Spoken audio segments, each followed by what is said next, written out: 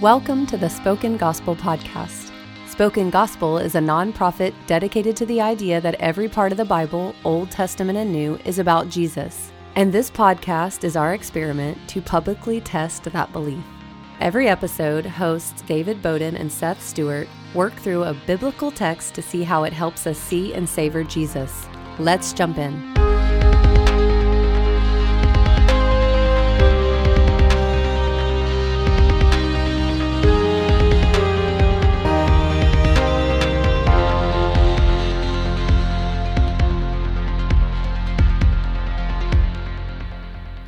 Well, welcome everyone to the Spoken Gospel Podcast. Thank you for joining us. Seth, how are you?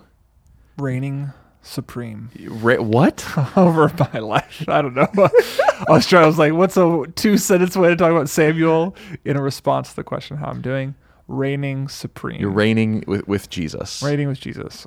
I just meant like supremely in my own like power, intelligence, might. Oh, you're pride. Saul. I'm King Saul. Oh, okay. Yeah, like Also thinking about the brand Supreme and how I wish I had a Supreme product just so that I could have it. I don't really want it, but just because it's cool. This is something I didn't know about you. It's just like after 10 years of being a youth pastor, you're like, it'd be cool to have a Supreme t-shirt. Does it hurt your feelings, I think, a little bit less of you now?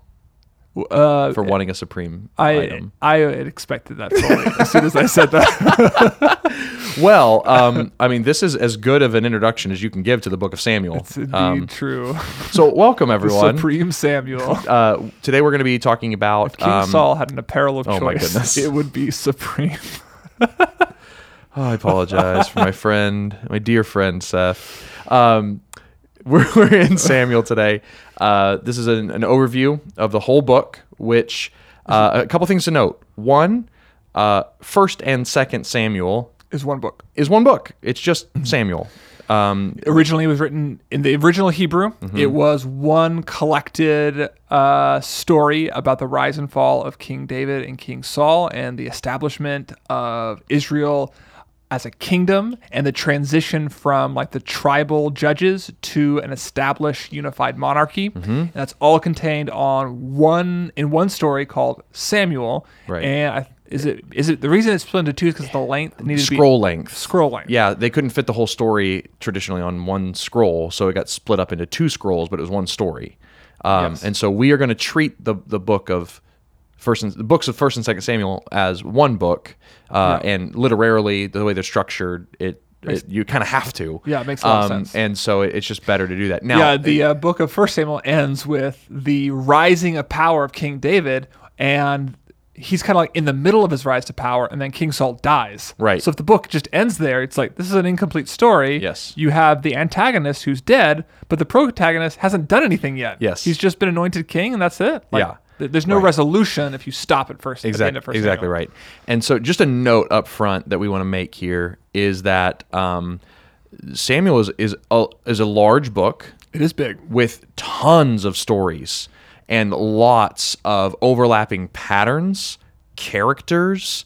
There's a lot of politics going on. Yeah. There's a lot of theology going on. It's a very porous book in that the spirits just seem to move in and out of the history of Israel seamlessly. So it kind of, you'll be reading, okay, I get it. I'm reading a politics book or a history book, and then all of a sudden Samuel will raise from the dead and talk like through the art of necromancy, and you're like, what book am I reading right now? Yeah. And so what we want to say is that we are in no way in this episode are we going to be able to talk about any or many of the stories. We probably won't even talk about David and Goliath in this episode. We might, but I doubt it. Yeah.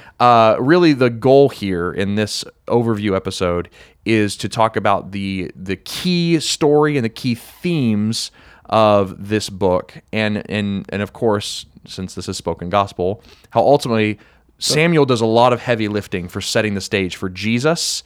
A lot of the things that he taught and said, and a lot of the titles and expectations he was given and were expected of him. The major innovation of the book of Samuel is the introduction of the idea of a kingdom and a king, not just as a it'd be a good political idea to have a kingdom and a king, but as like a theological and messianic category Yes. of what to expect for God to do in the future. So like when you hear the kingdom of God in the New Testament, the reason that language is there is because of the book of Samuel. Because of the things that started in Samuel. If you've ever heard like Jesus's crucifixion is like an ascension ceremony, and then like all those parallels with like the purple robe or the crown of thorns, all that's there because of Samuel. Yeah, maybe it might even be helpful without going into detail, just to like lean in on why this is so important. It's like, think about your New Testaments, right? Jesus is called Son of David. You Yep. know, all the time, he's people who believe in him and have faith The cry out, genealogies, Son of David. The genealogies trace their make sure Jesus is traced back to David. That's right. It's a key part of the way Jesus interacts with the Pharisees. He talks to them about who is David's son, the promised son of David, you know, that comes from Samuel. Yeah. And they're like scratching their heads. You know, it's a big deal. When Peter preaches the very first gospel sermon in Acts 2 on the day of Pentecost, he uses the promised seed of David and David's own death as the one who did not fulfill the promise as the apologetic, the argument to prove that Jesus is the son of David. So the first gospel sermon was preached out of the book of Samuel in a sense. Yeah. You know, obviously it was preached out of Psalms and Joel, but like yes. the ideas, the theological categories were built all from Samuel. So, and yeah. bonus, Ooh. you understand the Psalms better. Oh yeah, Because it's like, yeah. So the vast majority of David's psalms were written during the time, really, of 1 Samuel and also 2 Samuel during his times of trial. you know what I thought about when I was. What did you think about? So there's like 56 chapters of just crazy stories. Okay. The rise and fall, rebellions, everything. I was like, when did David have time to write? He wrote 150 psalms. When? I mean, he took like that sojourn among the Canaanites for a little really while. productive sabbatical. Just a really productive year and a half that he spent out there, and then all that time in caves. You know, I mean, he could be cave time, Cave time, Yeah, right? cave time. Writing psalms. cave time, Cave time. psalms, aka cave time. I like that. Yeah, that's Okay. our next. That's our next yeah. our next video is going to be the Psalms as cave time. If you ever want a justification for your man cave, Oh, there you go. it's this. I need one, and I would write as prolifically as the psalmist. That's exactly right. Okay. Wow. Anyway, so Samuel, I think Seth has set up a really good category here, and I think we need to tease it out a little bit. So, one, what is what is a kingdom? Why is it being introduced here in 1 Samuel 7? Okay. And where were we before this? You talked about tribal judges rule, and now we're switching to central monarchy. Yeah. Flesh that out a little bit of what Okay. has happened and where we are. Yes. So if you want to understand why, you got to go back to Judges. Got to go back to So Judges. Judges is the book before Samuel. Yep. Oh, actually, it's Ruth. Right. and Which then is a Samuel. very helpful bridge into It's also Samuel. great. It's a great bridge because it talks about King David. Regardless, during the time of the Judges, largely Israel was a divided nation ruled by tribal leaders. So the tribe of Judah had their leader, and they were filled with the Holy Spirit to lead their people and also provide salvation or protection for the larger group of Israel as well. And sometimes they came together, and sometimes they were apart. But largely, it was scattered, dislocated leadership that God blessed for a period of time. At the end of the book of Judges, Israel falls apart under this type of leadership. Like, Israel is just insanely debaucherous, depraved. Right. They look just like the land of Canaan. That's right. By the end of Judges, Israel has become Canaan, and so much so that when the book of Ruth opens, almost as like a warning for how horrible these times are, it just says, this story happened during the times of the Judges. And you're like, dun, Oh, dun, gosh. dun, Yes. this is bad times. But within the book of Judges, you also have hints about what's going to come in Israel's future. And that what's going to come in the future is a monarchy, a kingdom. So this is first seen in Judges with Jotham. And he has this long parable about how that you will get the kings that you deserve, and the people that want power are the people that you don't want to give power to. And that kings who want to be kings will end up oppressing you. Oh, interesting. So that's Yeah. in the book of Judges. Okay. And then the very ending of the book of Judges, the kind of overarching narrative for the last section is there was no king in Israel. Right. The people did what was right in their own eyes. Which kind of is like, why are you bringing that up? You Yeah. know, like if you were Yeah. reading it chronologically with no Right. eye to the future, it's like, there was no king. I didn't know I was supposed to be expecting a king. Right. Yeah. Some people think that means that like the book of Judges was written to like validate Sure. the kingship, but no, you need a king because Israel's terrible without a king. That's right. I think the point being made there is actually like God was no longer king in Israel because everybody was doing That's right. what was right in their That's own right. eyes. Yes. Regardless, though, yeah. the idea of a king has been floating around since the book of Judges. And even like, there were even like weird laws, like very short, quick laws Mm-hmm. in the Torah, that in the law of Moses, that was like, so if you have a king, here's how he should act. And it's Yes. like, a king? When do we start talking about a king? And then it doesn't get picked up again until here. Yes, Yeah. that's exactly right. So it's floating around. So when you come to the very beginning of 1st and 2nd Samuel, you actually don't have the introduction of a king yet. You actually have the introduction of another judge named Yep. Eli. Uh-huh.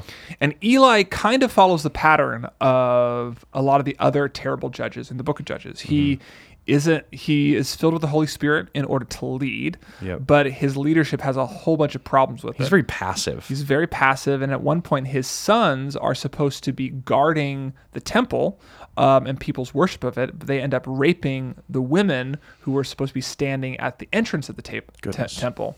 And what's interesting about that is that the women who were standing at the entrance of the temple were supposed to be virgins, representing the purity of the people of God and the fact that Israel was God's bride. And like the presence of God was coming to his virgin bride, and you were experiencing the beauty of like relationship and intimacy with the Lord. And so for Eli's sons to come and rape those women, it is a blasphemy towards God. And then Eli does nothing about it, but allows them to keep their position of power. So you have like a continuation of the book of Judges in the opening chapters. Right. But during that time, you also have the Hannah. Do you want to talk about Hannah's story a little bit? I mean, kind of. I love Hannah. Yeah. I love the character of Hannah. So she is barren, which you should immediately, alarm bells should go off. And I won't go into too much detail because we'll pick that up when we go into this chapter. But her husband loves her. And every year when he goes to the temple, he offers an extra sacrifice to God, begging him to like give Hannah a child. And so Hannah doubles down and is like, man, God, if you just gave me a child, I'd dedicate him to you right from the womb. Yep. So God answers her prayer and says, okay, I will. He needs to take the Nazirite vow, right? Or am I conflating stories? I'm pretty sure that's right. Okay. He's kind of a parallel to Samson a little bit. Okay. Yeah. I'm pretty sure that's right. Yeah, I'm pretty sure you're right as well. Anyway, if I'm not, I'm naming that, and you can go look it up for yourself. I'm just trying to remember off the top of my head. And Hannah, the baby is born to her, and his name is Samuel, from which the book derives its name, and he is dedicated 1 Samuel to 11. the temple. That's right, Val. Okay, You were right. great. Dedicated to the temple He's dedicated to the temple. where Eli is the priest. Yeah. He's leading that, and so he kind of is put under his care. But what's most important about Hannah's story for understanding the whole book is the prayer that she prays. Like it's a gorgeous prayer that she prays, and it sets up all these big themes for the whole book. And so some of and you can read this for yourself in chapter 2 verses 1 to 10. And the main theme that she picks up on is that God will be her salvation, and God has been her salvation by bringing her a son, but he's done it because she's humble and weak and lowly, and God is elevating the weak and the lowly and dismantling the proud and the strong. Yes. And that is like a humongous theme for the book of Samuel. Yes. And what that, this goes back to kingship, and what that prayer turns into is the hope of a coming king. Yes. Like there is, within Hannah's prayer about humility, rescue, and deliverance, there is also the hope of a king who would lead God's people. Yes, chapter 2, verse 10. The adversaries of the Lord shall be broken to pieces. So like, here's this coming king. Against them he will thunder in heaven. The Lord will judge the ends of the earth. He will give strength to his king and exalt the horn of his anointed. So just to frame this for you as you're reading this book, that's Hebrew parallelism, that God is going to be the one who anoints a king. It's Yes. his anointed and his king. And David is going to, the word anointed is all throughout the book. And yeah. David is going to take very seriously the idea of the king God anoints, which is the idea of God choosing and empowering the king he wants to lead. Yes. And so Hannah is prophesying. This is the prophet Hannah here, Yeah. prophesying about what God is going to do through a king that does not yet exist in Israel. Yes. She's prophesying. Yes. Okay. And so I want to make sure we also name too. It's like we say, why do we need a king? Where are we in the story with regards to king? We don't have a king in Judges. Right. We have some negative comments about a king, and then in Hannah we have a hope of a king, and then we have a couple more judges in Eli and Samuel before we even get to kingship. Mm-hmm. But like the reason why kingship is important even here is because it. Why is it important here? Oh, yeah. I got lost in my own thoughts. Like, even in this series, what it ends up showing, what ends up happening is that the desire for a king, is this the right way to go? The desire for a king is even perverted. It is. Like, so Yes. like, there's all these problems with the system of judges. It does fail Israel. God is no longer their king. There's a hope for a messianic king or some sort of king. But then as the kingship draws closer through the lives of Eli and Samuel, the people's motives for wanting a king also become perverted. Right. So I think a way to bridge into this Yeah. is because we're getting nearer and nearer to 1 Samuel 8, right, where they ask for a king. But Yeah. there's something that happens in the early life of Samuel that sets up the other category we need here to understand what all of Samuel's doing. I kind of feel like lost between judges. Yeah. and then And I kings think there's a then- bridge here. And the bridge is this, that the reason why there's no king in Israel, and the reason why that is theologically speaking about the fact that God is not really even reigning over Israel as king actively, because they're just in sin and virgin Israel is being raped and like all this horrible stuff is happening, is because of a key statement that is in the opening of Samuel. And it's that the voice of the Lord was seldom heard in the land, that no one was listening to God. Like God, in order for a king to reign, you have to hear his voice. You have to know what he's directing you to do. You have to know his will. I never thought about that as like a parallel to what's being said in the book of Judges. There was no king in Israel. Everyone did what was right in their own eyes. And then you have the voice of the Lord wasn't heard. That's a symbol that God as king is not reigning in Israel That's right now. But Samuel comes, and as a boy, he's in the tabernacle with Eli, and what does he hear? The voice of God. Yes. And he's like, I don't know what this is. And he says, because he wasn't familiar with the voice of the Lord yet. He didn't know who this was. He didn't know there was a king over Israel, you know?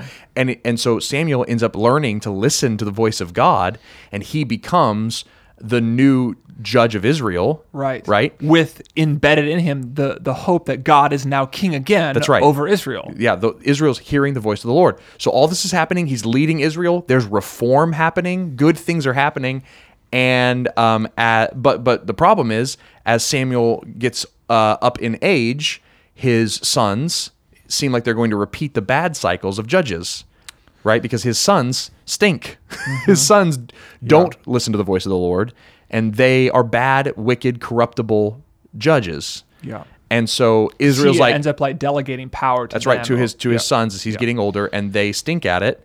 And so what Israel does is they basically say, we're sick of this judges pattern. It doesn't work. Right. Right? Everyone is leading us horribly, and that's when they demand a king.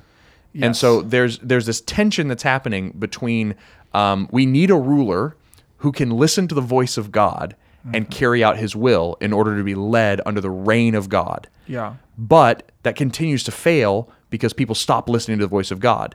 Right. And so they think that the idea is, well, then forget it. Let's just do kingdoms not Yahweh's way, not God's way. Right. Let's do this our way. So another way to say that, it's like they had a theological problem and they try to fix it with a political solution. That's right. Got it. Yep, that's right. Okay. So God was trying to reign over them by speaking and leading and establishing judges, but the judges weren't listening. They were sinful. They were proud. They wouldn't humble themselves. They wouldn't obey. People were proud. They did whatever they wanted That's to right. do. Yeah. And so forget it. Let's just do what all the other nations do, and let's just get ourselves a king, and let him go to war for us, let him speak to us, let him give us his rules, let him give us his decrees.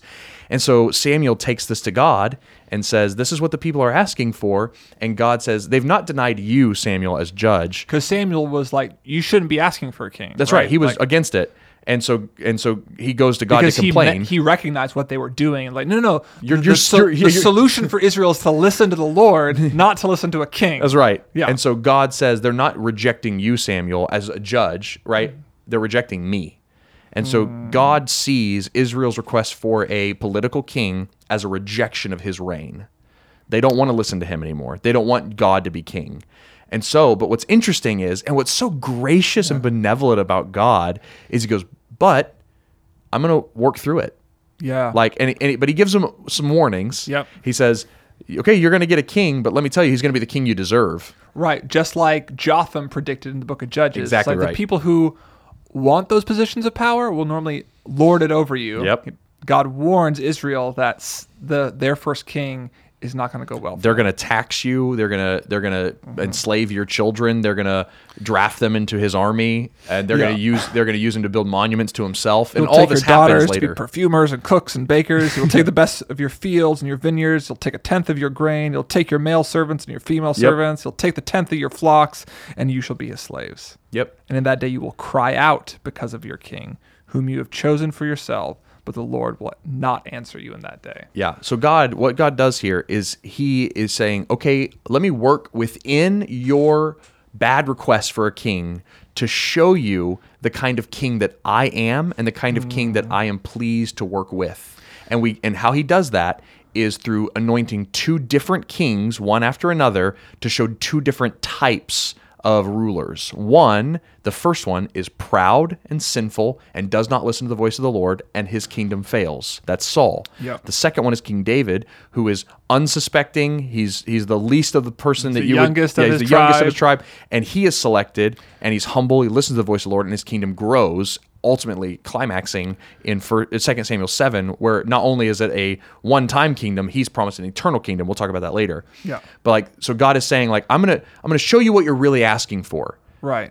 Through 2 people. Here's what you think you're asking for. Let me give you Saul, and Yeah. it's not going to go well for you. Right. Then let me give you what you actually need, which is a humble king who listens to my voice and will actually usher in my reign and rule and kingdom, and that's going to be seen through King David. So there's a lot that you just said. Yes. I'm like, I've studied this for a while, and I was overwhelmed by everything you're saying. But I think one of the most important things you pointed out was the difference between the kingdom of Israel and the reign of God. Super important. I thought it was like really helpful distinctions. So let's maybe talk about that a little bit more. Right. So what's happening in the kingdom of Israel is not necessarily a perfect representation of the reign of God over his people. Absolutely. Or like the heavenly kingdom that God plans for his people. That's right. And God is using the earthly kingdom of Israel to prove the point that the heavenly kingdom and the heavenly king is the one that Israel should desire and hope for. That's right.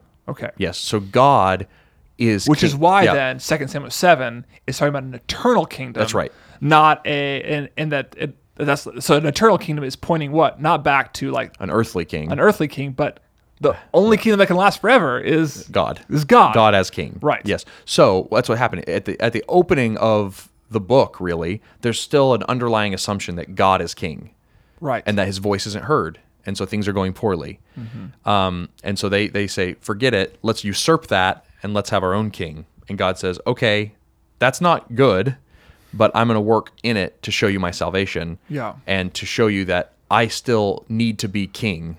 And so what you have here, you have an earthly political system that is sometimes representing the heavenly reign of God, his will, his character, the things he wants to accomplish in the world. When we say God's reign in heaven, we're talking about what God wants to happen in the world. Yeah. And so are you going to submit to what God wants on earth in the earthly kingdoms or not? Yeah. And insofar as you do, you're syncing up with Yeah. God's reign. You're bowing the knee to yeah. God on the throne. Yeah, yeah. And so what Saul does is he shows that earthly kings who reject the reign of God and listening to his voice fail, but kings who do listen to the heavenly voice of God and stand under his reign succeed. Right. And so in the Old Testament, you said there's laws about kings there, but that's really functionally, what is the kingdom reign of God versus the kingdom of men? It's like, And how does an earthly king sync up with the reign of God?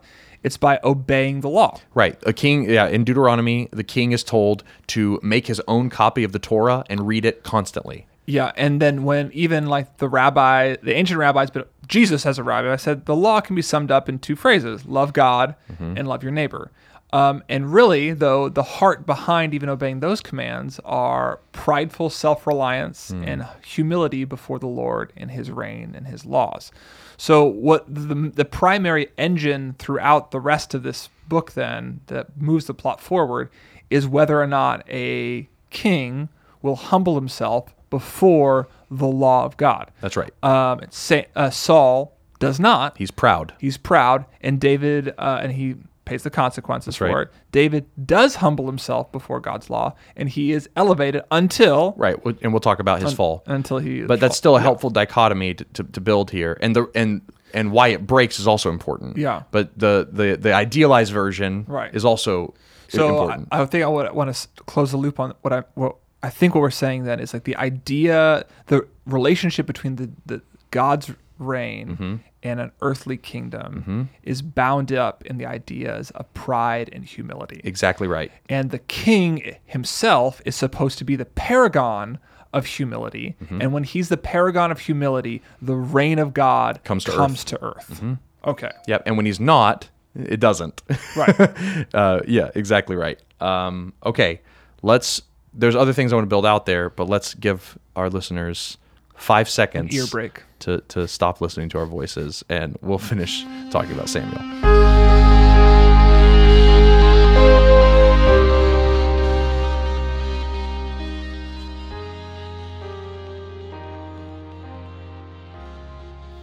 Okay, so one of the other major themes throughout the book of Samuel, besides the reign of God, besides the earthly kingdom, besides the idea of a king itself, is the idea of a prophet, or like listening to the voice of God. Right. So it starts off where God's voice isn't heard. The book starts off with God's voice being heard. Yep. Right. That's exactly right.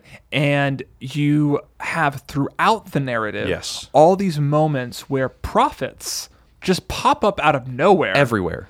And they will rebuke and correct the king. So Nathan rebuking and correcting David. There's a prophet from Gad that comes and rebukes David for the census. You even think about the beginning. When do you meet Saul? He's looking for a lost animal that ran away from his dad. And how does he go about finding it? He goes to a prophet. He goes to a prophet to be like, surely I'll ask a prophet. God knows where the animal went. I'll go ask the prophet to ask God to tell me where the animal is. It's like, so like I don't need to use this word, but I like it.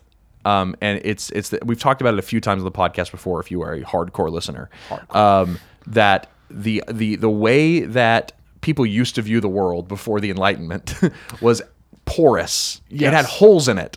Right. The spirit world and the physical world were like could communicate with each other. That's right. It was like a sponge. They could pass through. It was permeable. Yes. Right.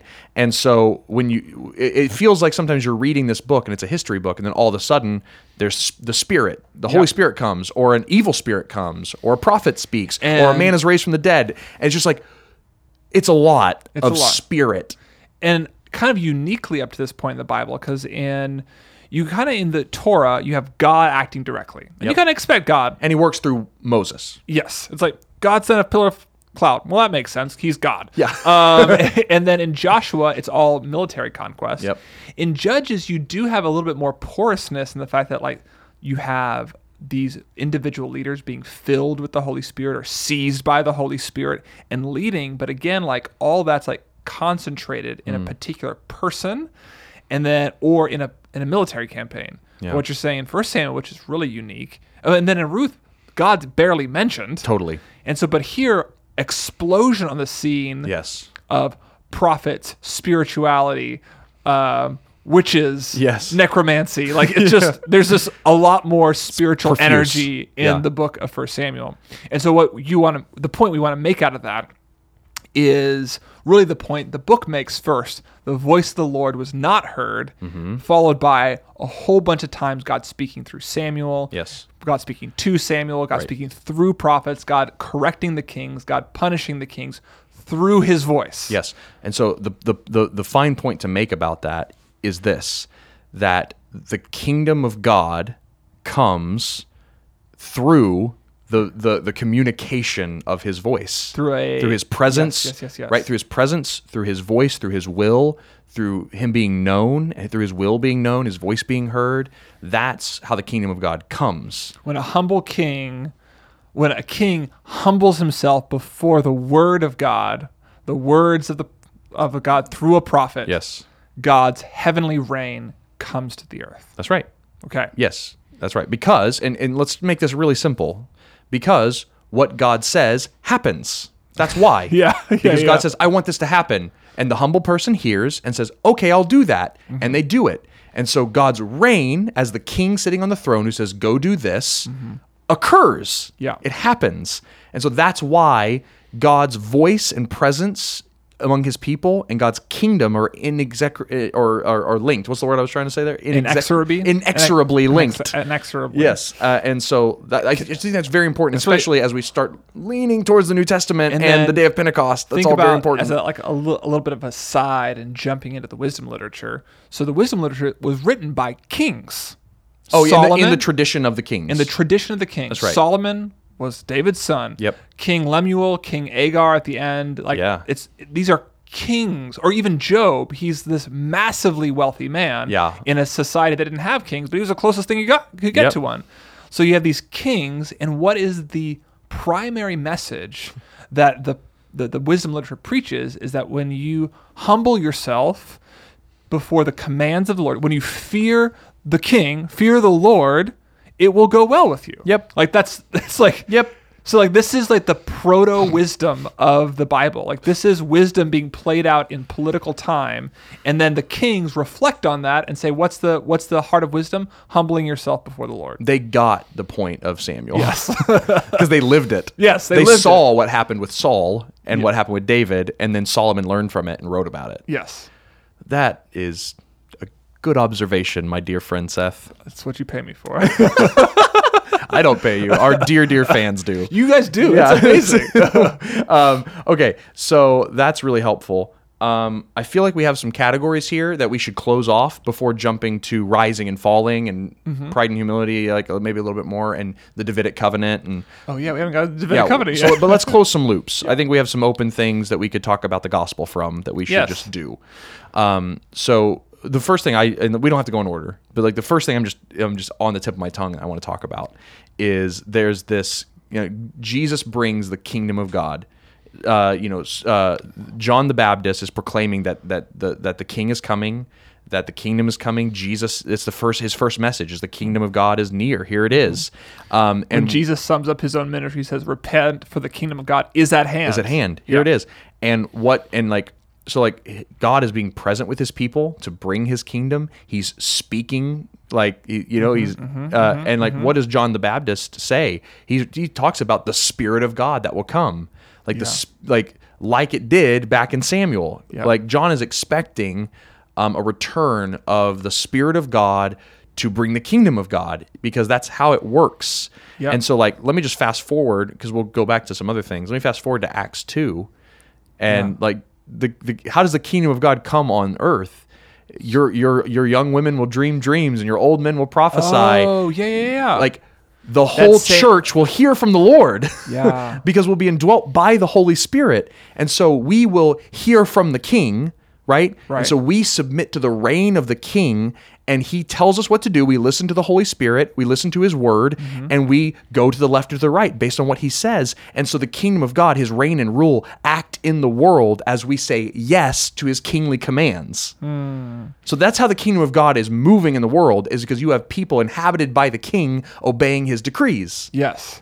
So that's the kingdom of God. The kingdom of God is coming to earth because you have people listening to God. Yes. And then Jesus is the most paramount example of that.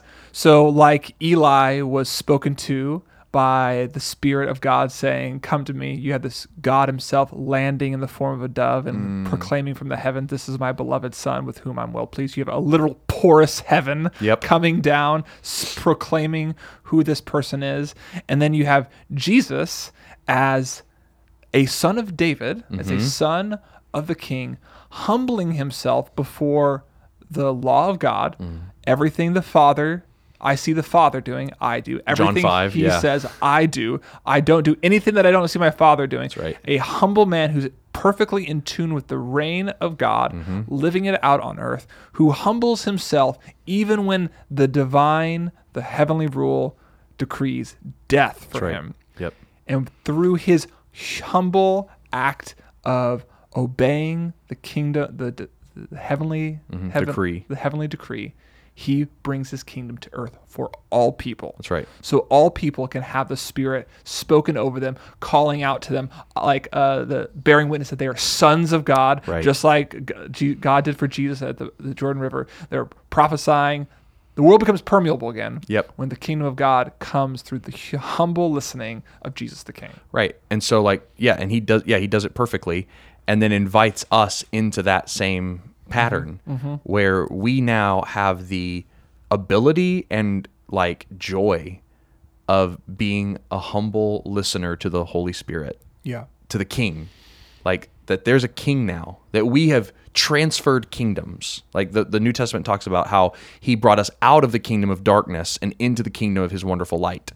Like whenever you become a Christian, your allegiances transfer and your king changes. And you can call it, depending on where you're listening from, that could be a prime minister, it could be a king, it could be a president. That changes whenever you submit to King Jesus, and he is now your king. You abide by the laws of his land, and you are guided by the Holy Spirit and the Word of God to live that out in the world. It kind of makes me totally rethink the Beatitudes. Okay. Like, I was like, oh, these are cool countercultural ways to live. Okay. But it's like, what does it say? Blessed are the poor in spirit, for theirs is the kingdom of heaven. Yep. Blessed are those who mourn, those who are meek, they will inherit the earth. It's like Hannah's prayer at the opening of Samuel. Yes. It's like those who humble themselves are going to be exalted. Are going to be exalted. And whether that's by your own circumstance, but whether that's that you're an oppressed minority, whether that's you are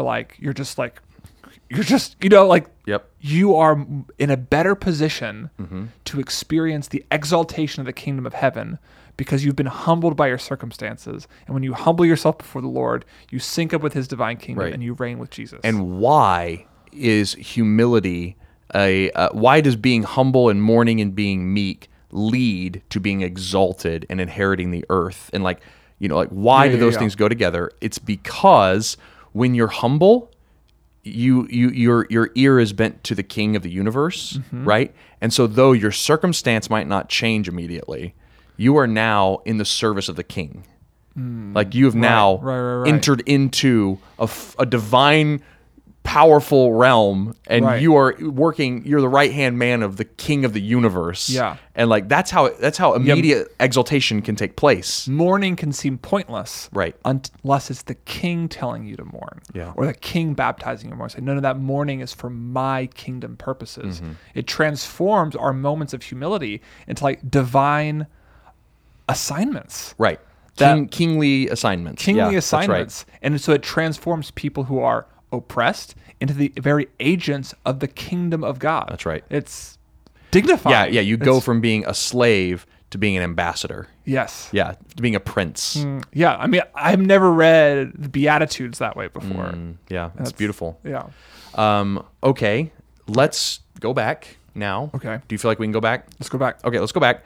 And there's two more big things we need to talk about. And just to close the loop on the Hannah Beatitudes, just as a helpful extra handhold for everybody, that Hannah's prayer gets repeated 2 more times. I just want to name it just to double down on how it's a main theme. Also in 2 Samuel 1, David laments over the death of Saul. You might have heard the idiom, right? How the mighty have fallen. That's from Samuel. Yeah. and that is like the mighty fall. Wait, what? And that's and I said we weren't going to talk about it, but David and Goliath, the mighty fall. Right? And the weak win. That's what's going on there. It's like a foreshadowing. It's a foreshadowing, yeah. And then at the end of the book, in chapters 22 to the first part of 23, you hear David's long prayer, which is it Psalm 18?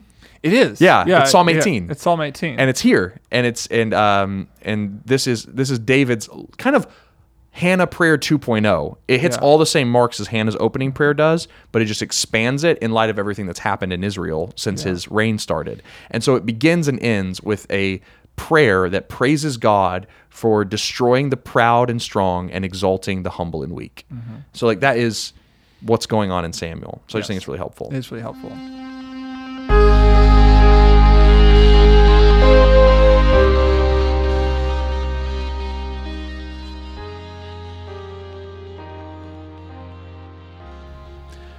Okay, last little bit of text to cover, even though there's so much left uncovered. Yes. 2 things I want to talk about. 2 Samuel 7. 2 Samuel 7, the Davidic covenant. Yeah, it's David's one of the covenant. central moments in the entire Bible. If you were only going to read like 12 verses, like 12 chapters of scripture, this would be one of them. It would have to be one of them. Yes, it's like Genesis 12, and this one would be up there. Yeah, absolutely right. Yeah, Genesis 12, God's covenant. Yeah, it's like Abraham 12 with Abraham's covenant. You'd need to read like Exodus 19 and 20 with the Mosaic covenant, and then you'd need to read 2 Samuel 7 and David's covenant. Yes, these are huge moments, a really big moment in the Bible. And what happens here is that based on David's humility.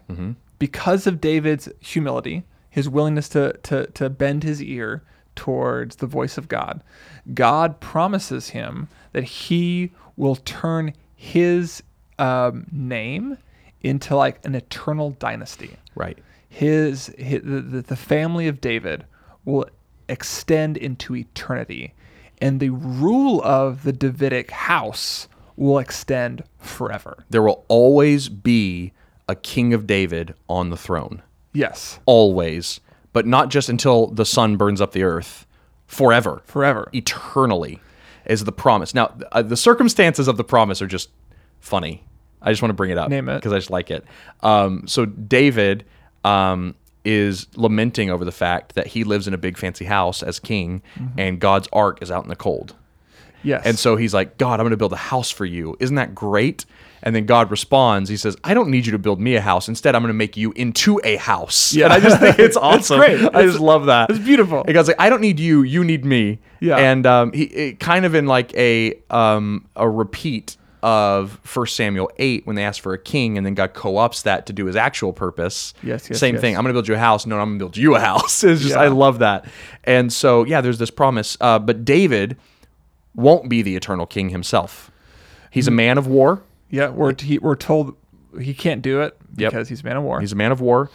Instead, he says, but your son will. Yes. And so, like, as a reader, you kind of hope and expect that's Absalom. His next son. Yeah. It's not. Yeah. But for just to land, let's just stay in 2 Samuel 7 for a moment. I want to do that too. What ends up happening, though, is that it becomes pretty clear after you read this book of 2 Samuel that like that promise that God makes to David isn't about an earthly person. It's about the Messiah. It's right. like it's about the one sent from God who will establish his divine rule, his royal rule on the earth forever. Like that's the actual expectation. Not a mediated version of it, but the actual version of it. That's right. Yes. And I mean, there's just a few things to like think about when we think about this covenant that he made to him. Like we talked about how he will build a house that will stand forever. He will be to God a son. Right? He says that in verse 14 of chapter 7, I will be to him a father, and he shall be to me a son. So we're talking about a son of God who will rule forever on a throne, and he'll have an eternal kingdom that lasts forever, and he'll come from the line of David.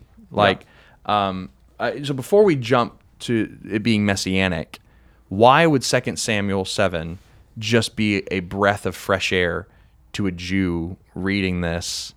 One final promise before you ask me that question. Okay. The other promise, he shall build a house for my name, and I will establish the throne of his kingdom. He's also promising a temple. Like he's also promising that he'll dwell there. His presence will dwell there permanently. Yes. So your question though. My question is like, why is an eternal king good news for Israel right now? Well, think about what David did. He ushered in an era of wealth, peace, and stability for a nation that had historically been either enslaved or ruled by chaotic tribes. So, like, you're at this moment in history where Israel has never had it so good. Like, Yes. Right? And, and when they do, it's always followed by another fall. yes. And so it's like, we're at the top and we're going to stay at the top forever? yes. Yeah. So it's like Yeah. this kingdom will keep going. We're here. We made it. right. Yeah.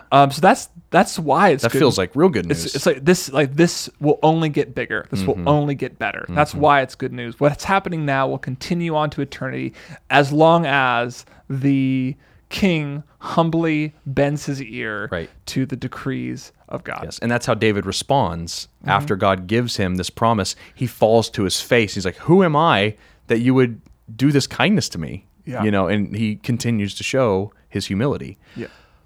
But But well, one more thing? One Okay. more thing before we That go was to the my tentative but. But like, we should also just recognize what's this doing in like the biblical story. Okay. So we already mentioned the Abrahamic covenant and the covenant God made with Moses. yes. And now this is the covenant with David. So there's moments throughout Scripture where God kind of descends and progresses His promise into a new era. Yes. So with Abraham, He promised that his family would fill the earth and all the world would be blessed through his family. Yeah, dwelling in Canaan. Dwell in Canaan. And then he would, and by them going and taking the land and filling up Canaan, they would be a blessing to all nations. That's Yes. that's Abraham's covenant, that God was going to bless the whole world through the person of Abraham and his family as they take over Yes. the land of Canaan and a new Garden of Eden.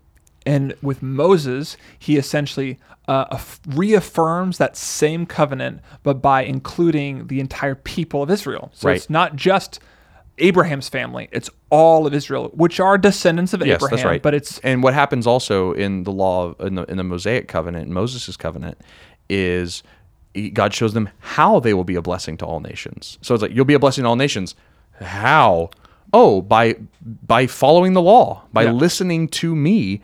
You'll love your neighbor and love me, and you'll do justice, and like you'll be reversing the effects of the curse. Yes. You'll stop sinning, and that will bless the world. And Yes. so Abraham, you'll be a blessing to all nations. Moses, how? By obeying my law, right? David, but what happens if you don't obey the law? Is that what's Right. happening next? Well, or? well, I think so. It's like, here's what happens when you obey the law, and then what happens? They deny God as their king. God no longer reigns over Israel. So the institution of the kingship is supposed to teach them that God will reign forever as their king. Like the human king points to his eternal kingship, right? Like Yep.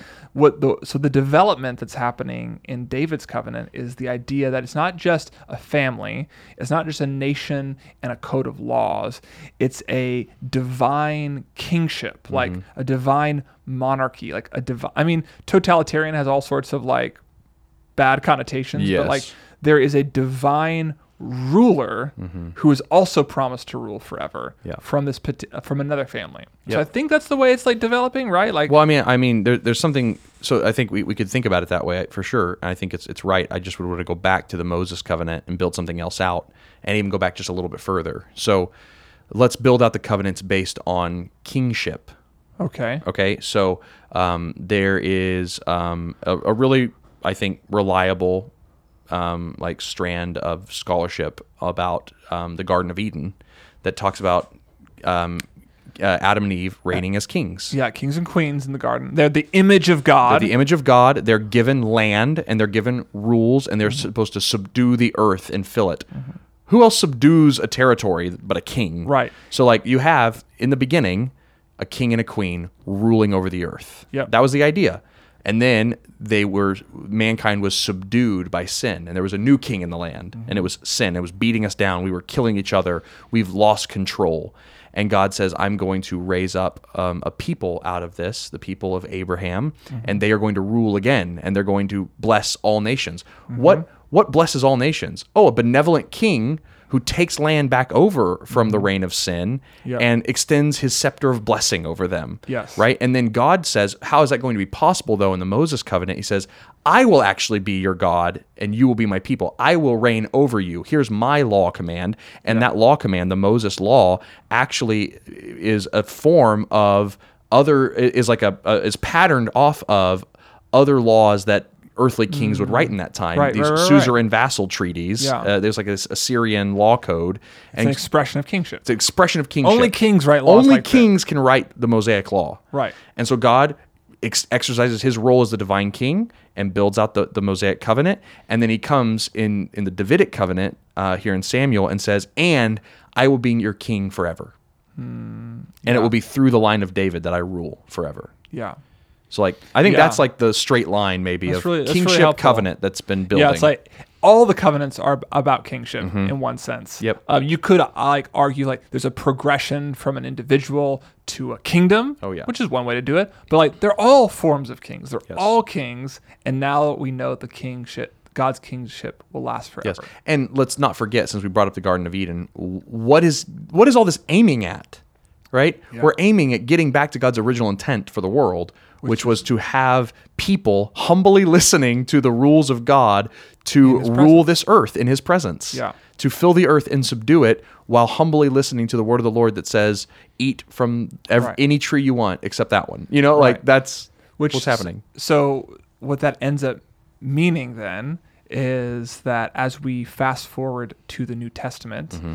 so not only is Jesus our king, we are kings and queens in his kingdom, or as well, like Oh, yes. The New Testament, we are called co-heirs with Christ. co-heirs. Like, Yeah. so we are Princes and princesses. and princesses in this divine kingdom. It's the best fairy tale that's become true. And God's presence, which was in the Ark of the Covenant, which David wanted to build, which Solomon eventually built, is placed inside of us. That's right. So that we can listen to his divine content. We are now his house. We are now his house, and we move throughout the world to establish outposts of his kingdom to bring the peace, prosperity, wealth, and salvation that David brought to Israel. Exactly right. Exactly right. We are seeing Israel spread across the world. We And are seeing the Garden of Eden spread. We are fulfilling Abraham's covenant to be a blessing to all nations by living under the kingly rule of God, by following the Holy Spirit, by inhabiting the heart of the Mosaic covenant to love God and love others. Paul says we are made new creations, and then as new creations, we become kings who make new creation in Yes. the world as we go out into That's it. right. Yep.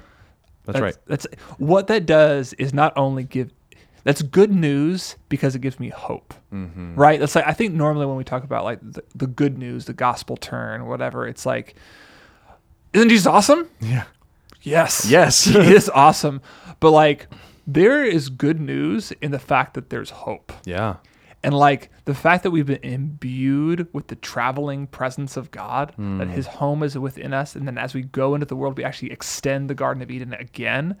That's like With the authority of kings. with the authority of kings, Yeah. like even if it doesn't feel that way, which Right. Mm-hmm. is why we have the Holy Spirit to remind us that we've been called sons of God, the sons of the King. Yes. It's like that tells me like my actions in the world, as I listen to the Holy Spirit, are not minor. Mm-hmm. They're not just ritual They're political and spiritual actions. that affect change. Yeah. Like who can stand up against God's kingdom Right. and God's prince and God's princess? No one. Right. This is why the demons flee. It's like Yeah. they're That's why I love the scenes in Narnia where the High King Peter shows up and everybody freaks out, you know, because it's just like even though he's just a kid, he's a kid, Yeah. but he's imbued with this authority from Aslan that he's High King Peter, Right. and people listen to him. Like I just love those moments in Narnia. Yeah. And so like I love just like kind of like pausing, like that's the effect of the gospel in me as I live my life as a neighbor in my neighborhood. Exactly. Like that is incredibly good news when everything in my world tells me I have no control. That's right. Like And that like what you're doing doesn't matter. yes. Yes. But or that you're are even making the right choices, or Yeah. so many lies come against us, and that just provides a lot of hope and purpose and meaning, yeah. and solidity. Okay, Okay. I'm like, okay, but strangely, right after this promise, not long after this promise that David's kingdom will last forever, we're on a high, Israel's going to crush it, we're going to cover the face of the earth, the humble king radically breaks God's law. Yep. 4 chapters later, he sees old Bathsheba. I've not heard that joke before. Never? I've never heard that joke before. I haven't. You're kidding. I've never heard that joke before. You're joking. I've never heard I will never believe that in a million years. No matter how many times you tell me you've never heard the pun Bathsheba. I've never heard that before. Well, there it is. So it's the oldest Christian joke in the book. That's amazing. There it is. I'm so glad I missed out on that part of Christian subculture. You guys got to experience Seth hearing the joke Bathsheba. It's like taking a bath for the first time. When I finally watched that O.J. Simpson documentary. Like, I didn't know. Oh, because you weren't around. I wasn't around. You were in Scotland, or yeah, and so I didn't know the outcome. I didn't know. You were like, I don't know if he's guilty or innocent. That's how I was watching. I was like, I've never heard this story before. This is fascinating. So funny. Is this based on a real story? It is? What? I thought this was fake. Yeah. Amazing. Okay. So Bathsheba, we'll get into the details of it later. Suffice it to say, she's in the middle of cleaning herself after, doing following the law by cleaning herself after her time of impurity. Yeah. So she's obeying the law, right? And David disobeys the law and covets her, lusts after her, and rapes her. Yeah. There's actually a lot of arguments about whether or not it's rape or not. I know. But he uses his kingly authority to assassinate her husband. Yeah. And then take her into his house. Yeah. And get her pregnant. Yeah. So it sounds like, I mean, it's the abuse of power in the highest degree. Call a spade a spade. It's rape. Yeah. And so it's horrendous, and it's horrendously punished. Mm-hmm. Like the son that is born out of that sin is killed. Yeah, and it introduces a new theme in the book of Samuel at that moment.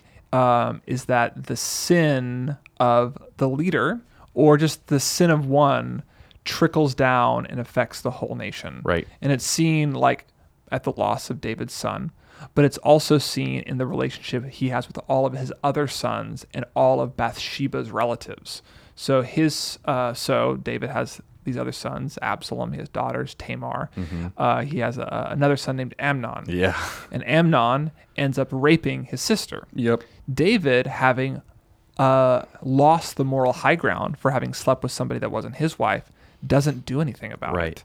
His son Absalom gets rightfully angry that his father has done nothing, nurses a grudge over several years, eventually exacting revenge on Amnon, and then starting a civil war in Israel against his dad, recruiting Bathsheba's father and grandfather as his leaders. Yep. So David's sin trickles down and infects the whole nation.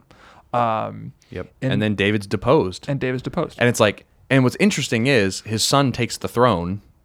Is this a fulfillment of the Davidic covenant? Is this what God's king will look like forever? And it's uh-oh. Yeah. And so anyway, his son ends up dying in a forest, and he weeps over his son like he wept over the death of Saul. He takes the throne again, and the book ends in a strange fashion, especially for modern readers. It ends with a chiasm, right? Where the central point of the last 5 chapters, 21 to 24, forms a chiasm, and the center point of the book is David's hymn, which echoes Hannah's prayer, which we've already talked about. Right. And that's the center of it. That God and His promise are still held out to David. It offers some hope. Yeah. But it ends. The book actually ends with David disobeying God. It ended with proudly disobeying the sin of presumption. In the same way that King Saul presumed to offer sacrifices when he was not supposed to, and proved himself to be and that's when God removed him. Yep. David has a similar moment of pride and presumption when he takes the census of Israel. Yep. And the book ends with the pride and the failure of the dynasty of Yep. David, and you're kind of left on a question mark. Yeah, a prophet comes to David and says, "Hey, you have to pay for this. God is going to send punishment. Pick your poison. Which way do you want to be punished?" And the way David chooses is that a plague breaks out over the whole land of Israel, and Right. so many people die because of David's sin. Yep. And so again, we have the mistakes of the king trickling down to create devastating effects for the entire kingdom. Yeah, and what's interesting about the fact that there's a plague at the very end is that in Solomon's leadership, this same idea of God's judgment against the kings will be developed. And in the beginning of the First and Second Kings, that judgment, or that what ends up happening is the kingdom of Israel ends up looking a lot like the kingdom of Egypt. Yes. In the same way that in the book of Judges, Israel looked a lot like Canaan. In Solomon, they start looking more like Egypt. And they'll start looking more like Egypt. So the fact that that's front-loaded with a plague coming against Israel is preparing you for a repetition. It's like of we're Israel's walking history. backwards through Exodus. Yes. Through the plagues back to Egypt. It's like a giant chiasm. Yeah, it's crazy. It's crazy. Yes. But the point the you were point. making is that the sin of David trickles down to the entire nation. Yes. Yeah. Yeah. And so, but like the amazing thing then about King Jesus, Is right? that his righteousness trickles down to all who follow him. That's right. Not just in the individual action. So that's what's really unique about David. It's not just like David sins, therefore a plague hits all of Israel. It's that they have ripple effects, that Amnon rightfully has a grudge against his father. It's that his passivity meant that Amnon could get away with raping his sister without any consequences. It's like that ripple effect. It's a butterfly effect. So that butterfly effect happens in King Jesus, but the opposite way. There's a ripple effect of righteousness where Right. we become increasingly more like Jesus. I see what you're saying. Not Right. only does Jesus dying for our sins trickle down grace to us. All people who put their faith in him. Right. His one act, all of us get obedience. Right. Go read Romans 5. Yes. That's where this is. But also, because Jesus and his death on the cross is the center point of history, the whole world has been changed in the way we see things, the way hospitals and education and how we treat one another and Yes. the equal dignity of human life all started in the death, burial, and resurrection of Jesus. Yes. Like, So there's these trickle effects Yeah. throughout human history from that moment when the divine king leads, and then we become more and more like him as we permeate society. yeah. And just like this kingdom, we also have a whole bunch of bad mixed in, with, Yeah. just like King David. But the point is, the good King Jesus trickles down his righteousness and goodness throughout the society in the same way that David's sin did it. That's right. And we can rejoice in the fact that Jesus' righteousness is more powerful than David's sin. This is Romans 5. Yes. We have the one man, Adam, through Yep. whom all die, but the one man, Jesus Christ, all live and continue to create shalom, peace, prosperity, and flourishing for those that interact with people filled with God's Spirit. That's right. That's right. I'm trying to think if there is a category in Samuel for this. If there's not, I just want to have it be said Okay. that when we're talking about the king, the eternal kingdom, that Jesus was enthroned as the descendant of King David in the fulfillment of this promise on the cross, right? And now he sits on the highest throne Yeah. in heaven, but he's also returning and will reign as king on the earth again. And we will have a son of God and a son of David sitting on an earthly throne eternally in the new heavens, the new earth when he Yeah. returns. Go read Revelation 19 to 21, Yeah. and it's there. It's almost as if we always have a king like Saul and a king like David on the throne now. Yep. And the trickling down effects of sin and the trickle down effects of righteousness live together on the earth. The wheat and the tares. The wheat and the tares.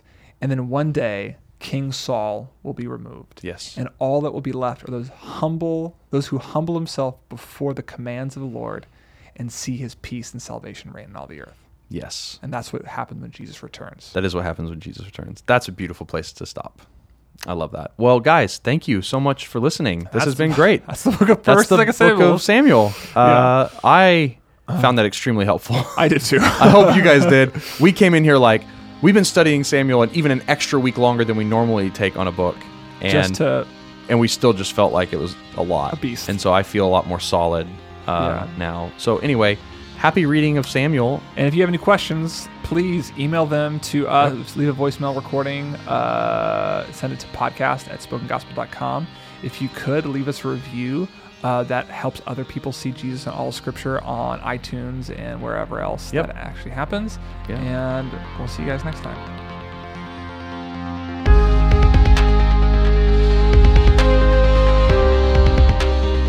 Thank you for listening to the Spoken Gospel Podcast. Spoken Gospel is a nonprofit that gives all its resources, like this podcast, away for free because of supporters like you. To help Spoken Gospel in our mission to speak the gospel out of every corner of Scripture and view all our free resources, visit spokengospel.com.